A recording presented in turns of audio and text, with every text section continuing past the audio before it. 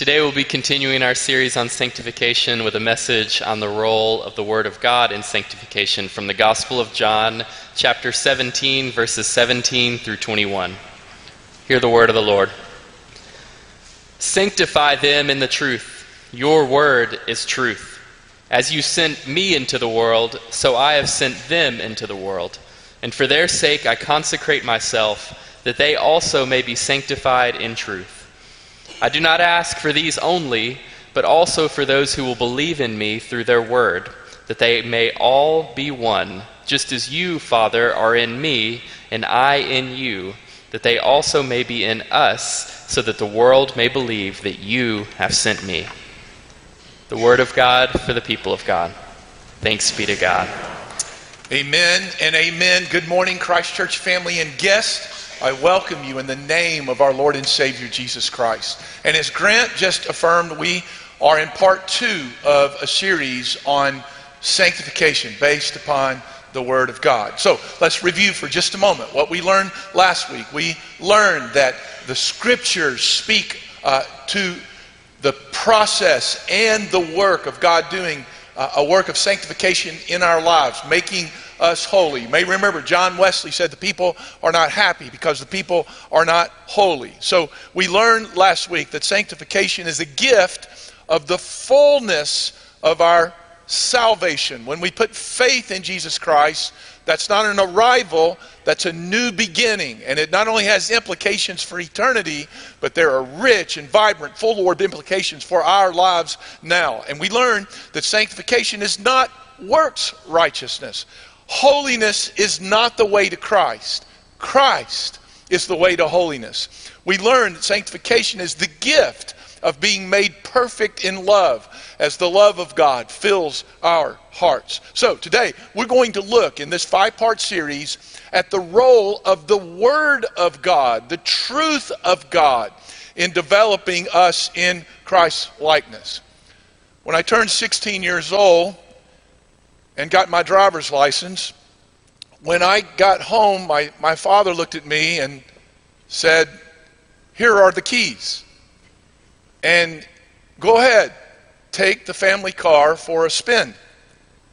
And I just, "Thank you, Dad." And I took the keys and got in the car, cranked it, and living in Gunnersville, Alabama, and I will share with you, right or wrong, I was possessed with one feeling in that moment: pity on the city of Gunnersville.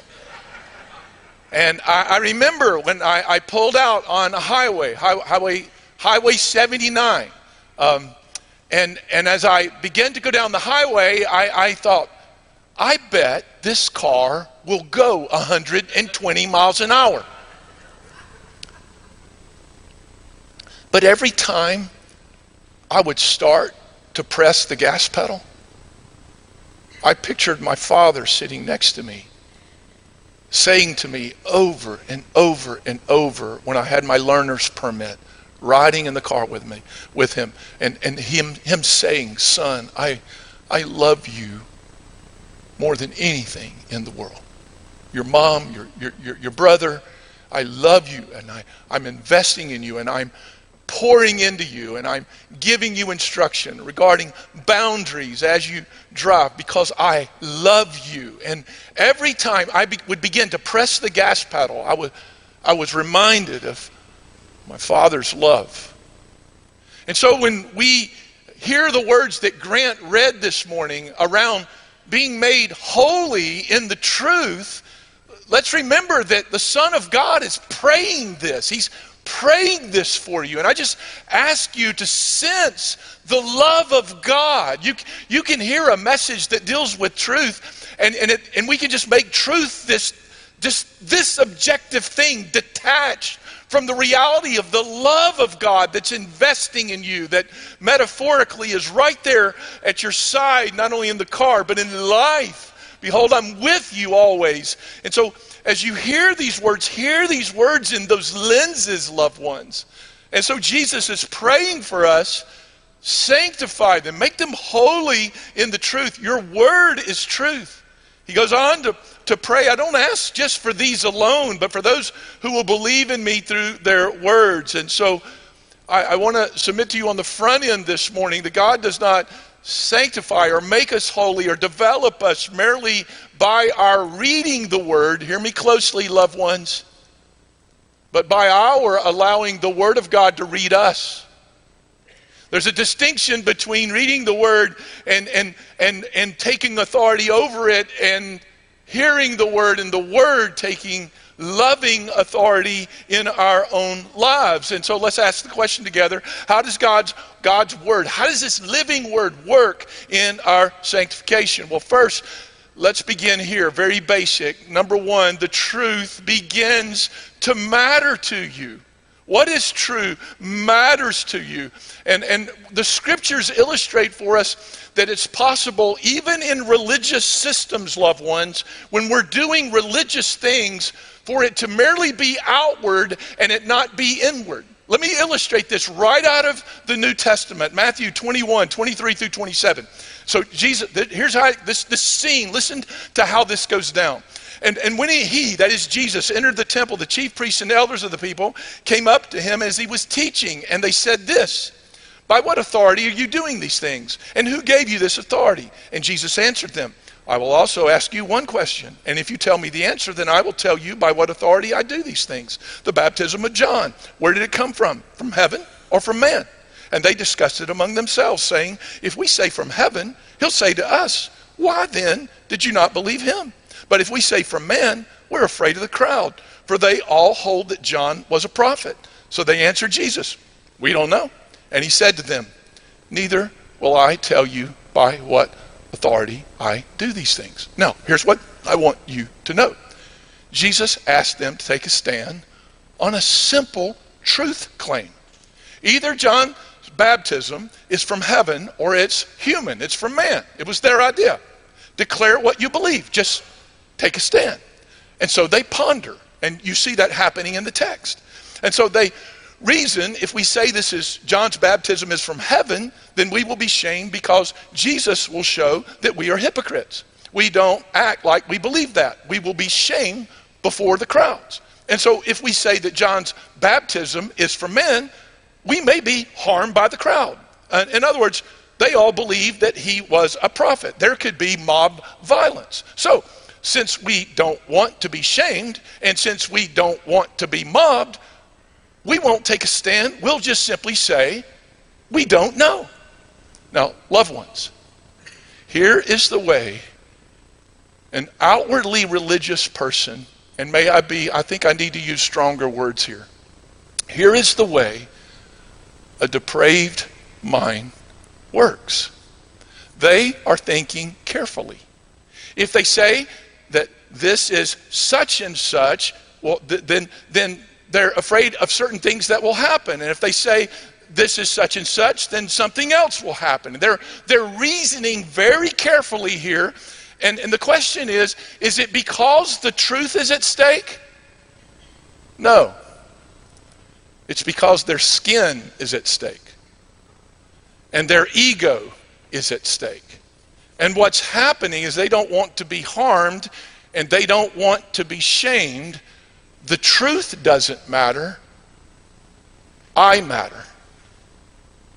Remember when Jesus said this? "Beware when all people speak well of you." And Jesus responds to this attitude. Notice verse 27, how he responds to this cavalier attitude around the truth. He says, "Neither will I tell you by what authority I do these things." In other words, Jesus, the Son of God, is declaring, I won't deal with people who treat truth in that way. Jesus abominates that kind of arrogant, cowardly prostituting of the precious reality of truth. So let's affirm a couple of principles just in light of what we're seeing in the scripture. First of all, the principle that in salvation, here it is. Taking truth seriously is inseparable from saving faith. But the principle in sanctification goes like this.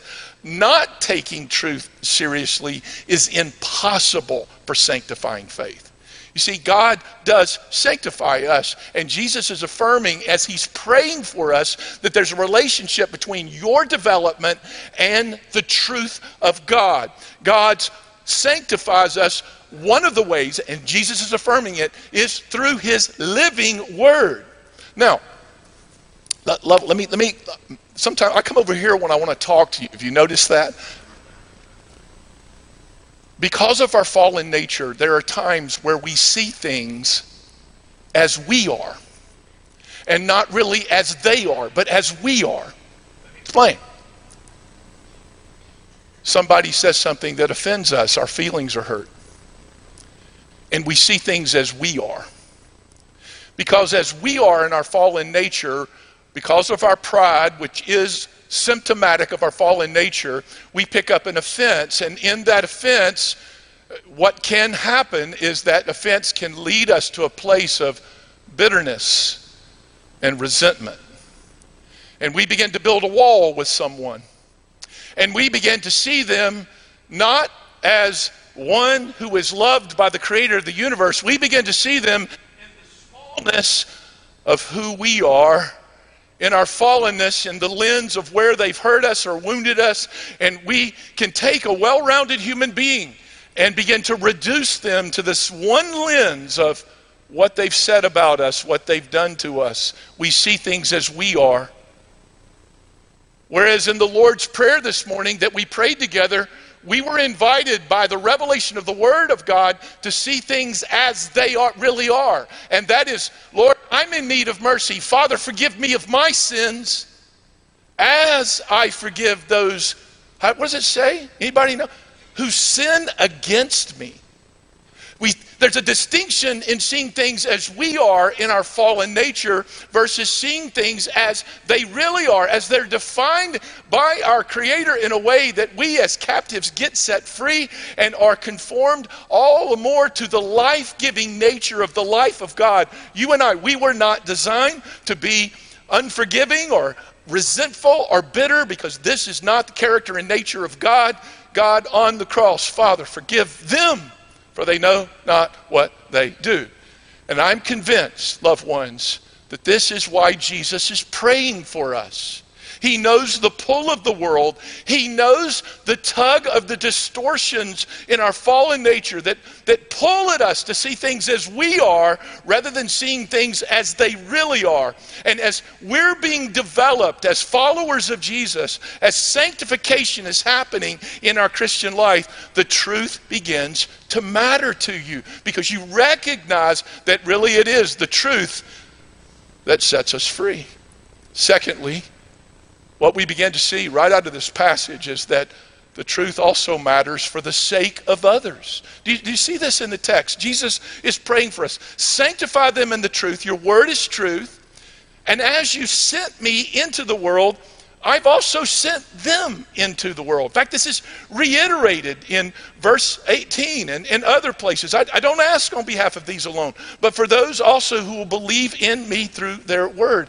And what Jesus is leading us to is the life-giving power of Christ in you, the love of God in you, the truth of God in you, not only for you, but for the sake of what's being expressed through you and the way you relate to your husband or your wife, the way you relate to your children, the way you care about the poor, the way you care about unreached people group, as Grant referred to earlier in the prayer this morning. It's not just about me, it's about others. Sanctify, do a work of development in them, oh God, in a way that they are developed in the truth, but also it not only blesses them, but blesses other people in and through them. So there was this mother preparing breakfast for her two boys, Kevin and Ryan, two young boys, and the boys began to argue over who would get the first pancake. And the argument began to get a little bit intense, and so the mother saw it as a teaching opportunity, and so she set her boys down, asked them to be quiet at the table, and she looked at them and said, "Boys, if Jesus were sitting here, he would say, 'Let my brother have the first pancake.'" And are you listening, Kevin and Ryan? "Let my brother have the first pancake, and I can wait." Well, when she finished talking, the two boys just sat there silent for a moment. And then 5-year-old Kevin spoke up, and he turned to his younger brother and he said, "Okay, Ryan, you be Jesus."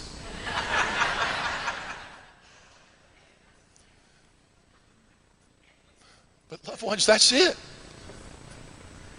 Romans 8:28, 29, we're all being conformed to the image of Jesus. That's what Jesus is praying for here. You be Jesus. Not just for your own sake, but to take on the heart of God for others. This is, you realize how significant this is, particularly when we're in an age in Western culture where so much of the culture has become cynical about church and God. I just remind you, you're the light of the world. City set on a hill can't be hidden.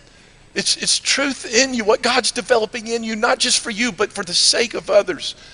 And then thirdly, what we notice in this text, and we won't get to cover it all this morning, but the truth, it's not a static thing. The truth of God continues to wash you. Now, this reference of Jesus talking about the sanctifying work of the Word of God, the truth of God. This is not isolated in the words of Jesus. This is found in the Old Testament. This is found in the New Testament. In Ephesians 5, when the Apostle Paul is reminding us that marriage is really an illustration of a far deeper reality. It's an icon. Marriage between a man and a woman is an icon of Jesus and his bride. And when he's teaching this, listen to what he says. Husbands, love your wives as Christ loved the church and gave himself up for her. And then notice this. I love the so that's of Scripture. That he might sanctify her. Here it is again. Having cleansed her, and notice this unique nuance, by the washing of the water with the word.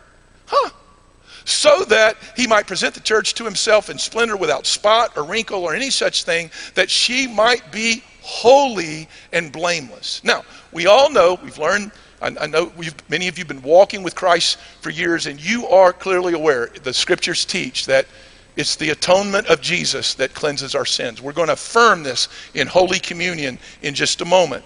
And so we recognize, Hebrews 9:22, that we are cleansed by the blood of Christ.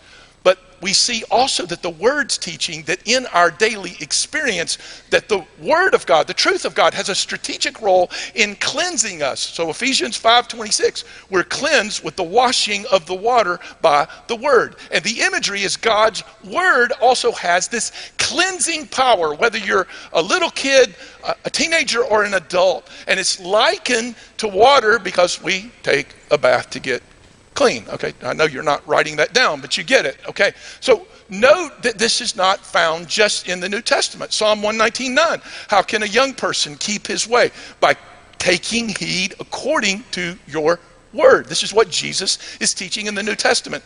Jesus affirms this in other places. John 15:3. You are already clean because of the word which I have spoken to you. So Paul says in Ephesians 5:26 that God may sanctify, cleanse the church with the washing of the water by the word. So we get it. The word doesn't cleanse our sins. Jesus did that through his atoning work at the cross. But it does cleanse us in our experience. It cleanses and heals our spots and heals our wrinkles. That was the latter part of Ephesians 5:27. So I'm going to do something that's going to feel a little unorthodox. And I'm going to quote Steven Tyler of Aerosmith, okay? And I know that some of you are going, Pastor, I don't know if that's legal here, but here it is. He's got a song called Dream On.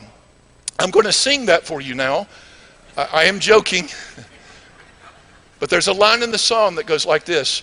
Every time I look in the mirror, all these lines on my face getting clearer.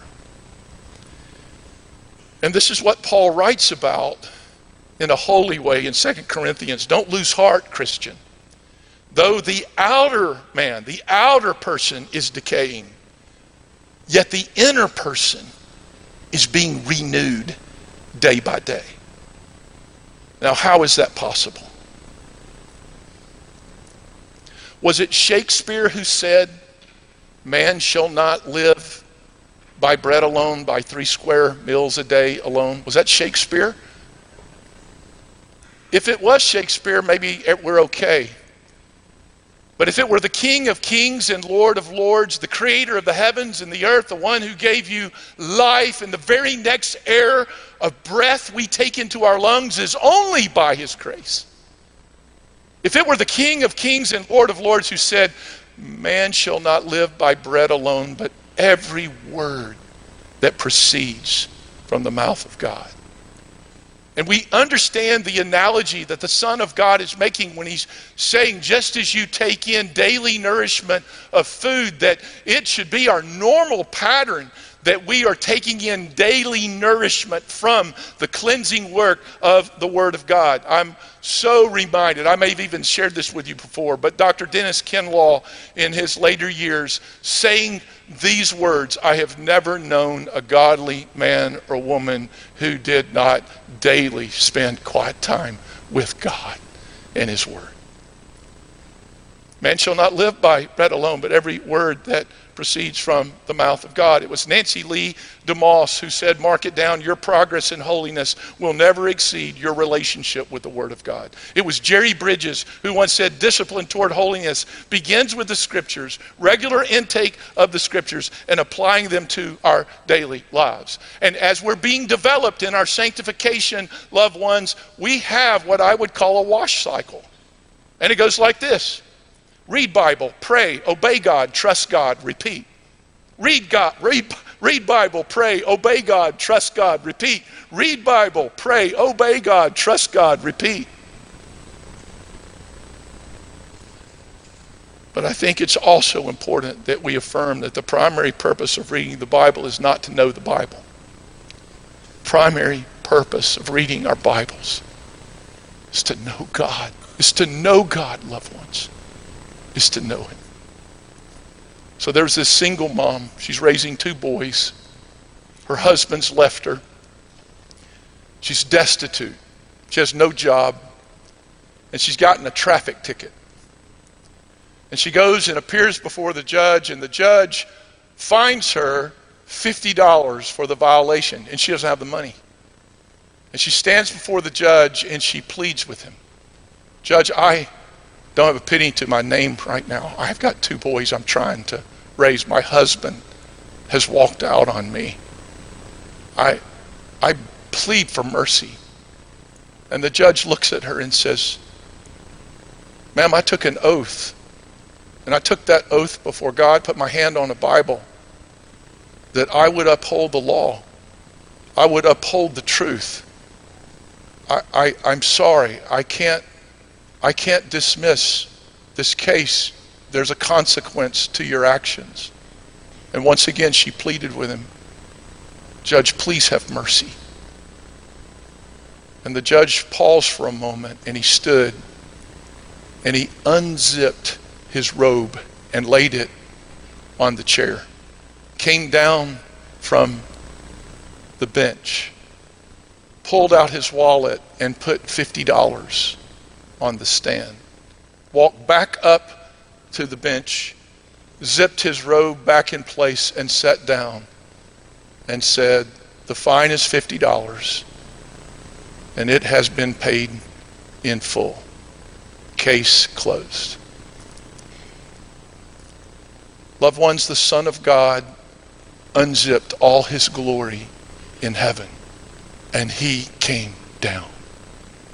And he has paid the price for your sin and my sin. He took it on a cross.